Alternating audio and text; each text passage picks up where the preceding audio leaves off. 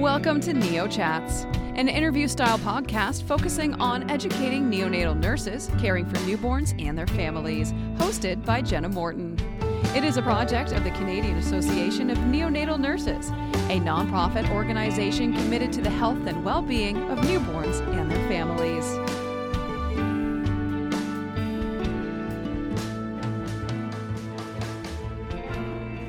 Innovation in the neonatal unit is not confined to technology. At BC Women's Health, it includes adding a psychologist to the NICU team. To learn more, I'm joined by Dr. Sundesh Shivananda. He's an associate professor of neonatology at the University of British Columbia and medical director of the neonatal program at BC Women's Hospital. Julie DeCeleberry is senior director of neonatal programs at the hospital. Welcome both to Neo Chats. Can you speak to why you see this role as being needed in the unit? Thank you, Jenna, for asking this question. So I would like to answer this by giving a bit of background and then coming to answer. So as you know, BC Women's Hospital is a quaternary perinatal center, and its focus has always been family outcomes and not just on infant outcomes. And BC Women's Hospital has always been a leader in innovative care practices model, whether it is mother-baby couplet care model in level 2 NICU, or opening up a separate part for infants with medical complexity, one of its own in North America. So as an extension of it, this integration of psychologists is another innovative model which we have added up. Our hospital has been thinking about how to improve the workplace wellness, culture, and experience. And we are very fortunate to also have a director of workplace wellness. So it all goes on to say that as a whole organization, we have embraced the importance of wellness, whether it is family or care providers in our organization. Coming on to the next step about the neonatal care itself, as you can see, the neonatal care and outcomes has improved tremendously over the last couple of decades.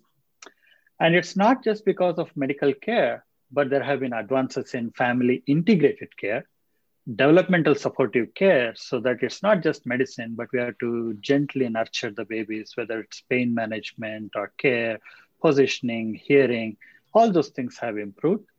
And also we have got better at providing family-centric care. That means eliciting family values, preferences, goals, their fears and worries, and coming up with an individualized care plan, which works for families.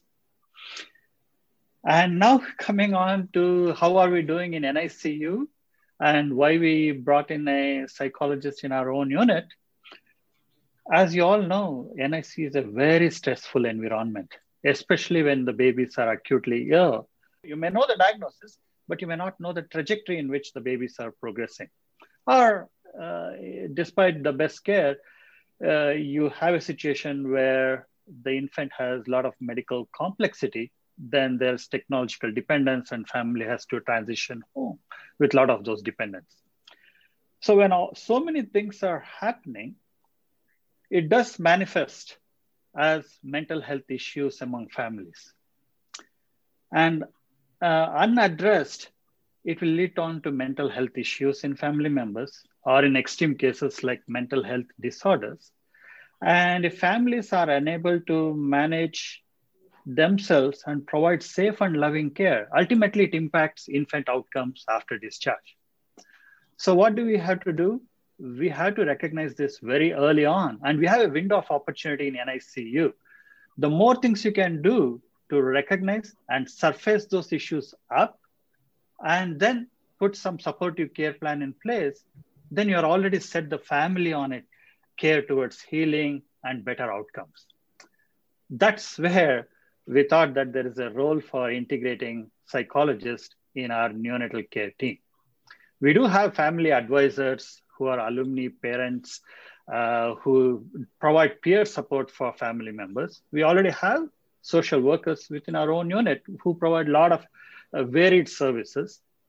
But again, picking up these mental health issues at the earliest period and coming up with maybe individualized cognitive behavioral therapy or some of the therapies which social workers may not be proficient on their own, or it may be beyond their scope. So that's where we recognize there is a role for psychologists, and that could be integrated within the existing milieu of NICU care team. I think it's so interesting how you talk about the opportunity that you have to bring this forward, that it's more powerful than just talking to family members about the fact that there might be some mental health implications. You're using that opportunity to really put it in front of them and have that connection and break down those barriers. Are you seeing that happening within the unit? So we are seeing, it's still very early on, I would say. So this has been in place for maybe just over a year now. So we are still learning how things work. But I think we are making some progress. So before, if you say, it was all hidden, and parents will not be forthcoming about seeking professional help. And also, including me, I didn't know what's the role of psychologists and how they could be helpful for families, not only in NICU, maybe after transition. But having an official role in NICU brings this to forefront. People will start asking, how are they going to help? How is their role different from others? And then just by interacting with families, it gives an opportunity for families to know how a psychologist could be helpful. And maybe some families can continue to benefit from their services during an NICU stay and also after it. Julie, I'm wondering if you can talk a little bit about more the logistics and what it's like from the team point of view to integrate this care. A great question. I probably loop back maybe 10 years ago, because certainly we have a very strong psychology lead on site, our Department of Psychology. We're always very hopeful of having a psychologist in the NICU. So it's not new to have psychologists in NICUs. But certainly here at BC Women's, over the years, it was an ask. And I think there's more and more literature showing that having that full collaborative team, that interprofessional, that we all have something to bring to the team, but that there was a piece that we hadn't really addressed fully. So for certain, our social workers provide a very broad spectrum of scope of care and a lot of supportive counseling. But it was this other area where we were hearing from families, we were hearing from our social work colleagues, and also from the point of care staff that we felt that there was more that could be offered to families, and certainly looking to other organizations who had actually implemented a role for psychology. And so I think, our dream came true. We actually built into our budget to bring in a psychologist when we opened our 70 single room NICU. So really that was a huge shift for us as well. And we did take our time, I will say, to roll it out, because we introduced a number of new roles. We introduced the family advisors. So that's our peer support, people with lived experience of being parents in the NICU. And also just to make sure that we had really good role clarity before we brought on the psychologist. I think from a logistics perspective, that was time well spent, so that the role was a little bit better defined for coming in, because one person cannot see every single family, nor does every single family require to probably see the psychologist. I think the other thing that we also wanted to do when we were bringing the model in, so this is about the implementation, and that is to really work from a strengths-based model versus looking for a problem per se. Obviously, there are going to be some folks that do have some, more perhaps needs from a mental health perspective than others, but that we really looked at how are we supporting families? What are the things that we are putting in place that really help build up families, and where are those other areas? And then for families who need more, then we have these additional services of the psychologist. Our psychologist participates in our weekly family support rounds. So we went away from the psychosocial calling, which is quite a traditional kind of term. So really trying again to really, what is that the mental model that we want to share. And then, and that is a very collaborative interprofessional forum, and it includes our family advisors. So we have parents present in most of our, and these are, even our clinical rounds for our patients with complex medical needs. Our family advisors are there, our social workers are there, and as well as our psychologists. So I think really establishing that foundation was critical. As we brought in the new role. So as Dr. Shivananda said, that it is, early days, we're looking at it, but it's been very well received. And in fact, I would just say we just had our first mental health week. So in the NICU, to raise awareness about mental health. So I think, to Dr. Shivananda's point about just, it changes the conversation where it is something that we discuss and that we take it out of, kind of like this closed environment where people can't talk about it. Because quite frankly, having a baby in the NICU isn't, I think as healthcare providers, we tend to normalize the experience quite a bit because it is our everyday work and we spend a lot of time at work.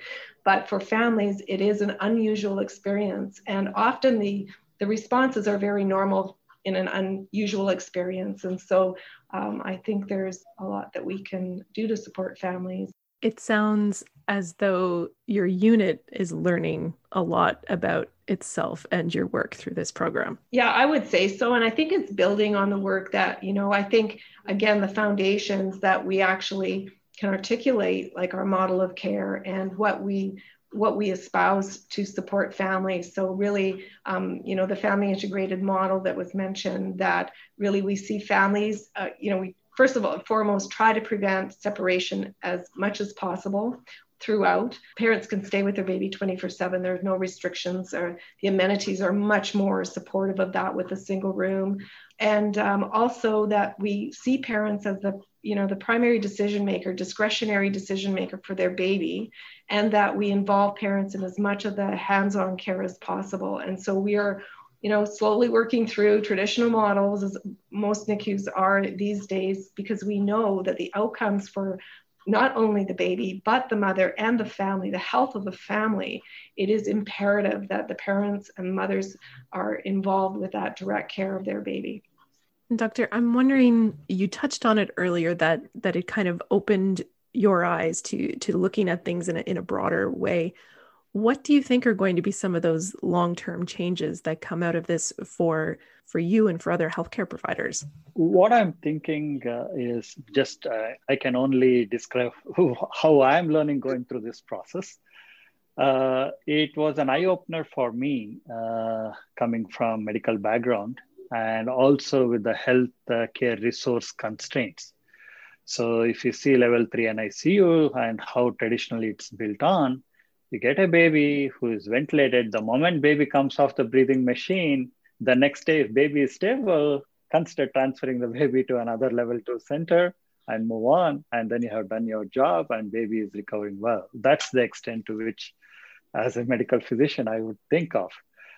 But now, while going through this and integrating this role, it has really opened up the importance of families' mental health and their lived experience be as optimally optimized as much as possible, so that when they're leaving the unit, so there is no ongoing stress or coping issues or system navigation issues, or if there are some hidden hesitation in them where they cannot discuss their feelings or how to seek support. So it's not going to come out on its own.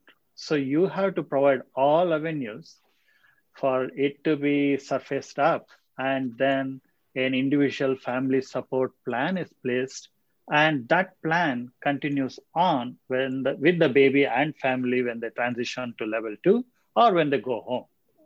Although I don't think I can quote any study about any unit integrating psychologist services and that leading on to 5 or 10 IQ points higher in babies, or families' separation rates, or any of those outcomes being lower. Those are the angles I think it would eventually make a difference.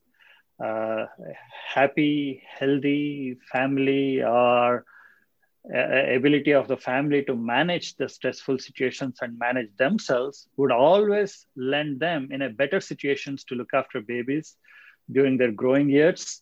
And that would contribute to a healthy child. And a healthy child would eventually lead on to a healthy adolescent and a well-integrated, well-productive person in a long run. I love that. That sounds so fantastic and so much at the core of what I would think we've always been trying to do, but each step brings us that much closer to realizing how much we have to do to make that happen. And Julie, do you have any thoughts you want to leave us with? Maybe people who are listening who might now be thinking, oh, I think we need to go through this kind of process. What do you want them to think of? Well, I think just to kind of tag on, to the whole idea of the wellness and having families be as intact coming out of a very long journey, I think is really important. And we do know from the literature as far as the outcomes of what stress, the impacts of stress, although it may seem rather separated from, you're in the NICU and you go home, but those early experiences impact the way parenting happens and parent role acquisition and feeling confident and about your role as a mother and as a parent in the NICU has impacts to how you feel about parenting. We can't underestimate the impact of stress on both mothers, families, and children. And I think that we have a responsibility to do what we can. And it takes time. So I would say if you're just thinking about it and you're just building a NICU, when you think of the model of care, that's how we approached it, was to really think about all the pieces, including the healthcare team and what those pieces could add to that experience, because it is all the contexts it's intersectional, and it really does make a difference the more of the building blocks you have there. But I would just say, if anybody wants to talk about it, of course, we're always happy to share our experiences, and you certainly sites would need to look at what they have and what they think is the best for their groups. It's been a long journey to get here, but I am so glad that we made the decision to do this.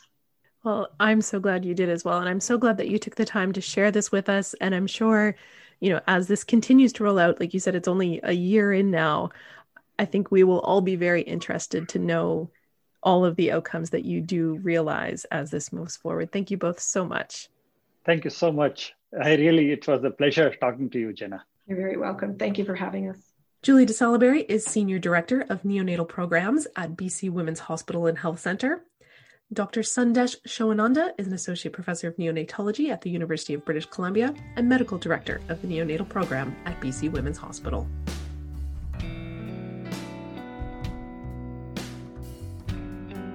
NeoChats is a project of the Canadian Association of Neonatal Nurses. The content producer and host is Jenna Morton. Technical production by Tosh Taylor of the Podcast Hub. For more information on the association, visit our website at www.neonatalcan.ca or our Facebook, Twitter, or Instagram pages.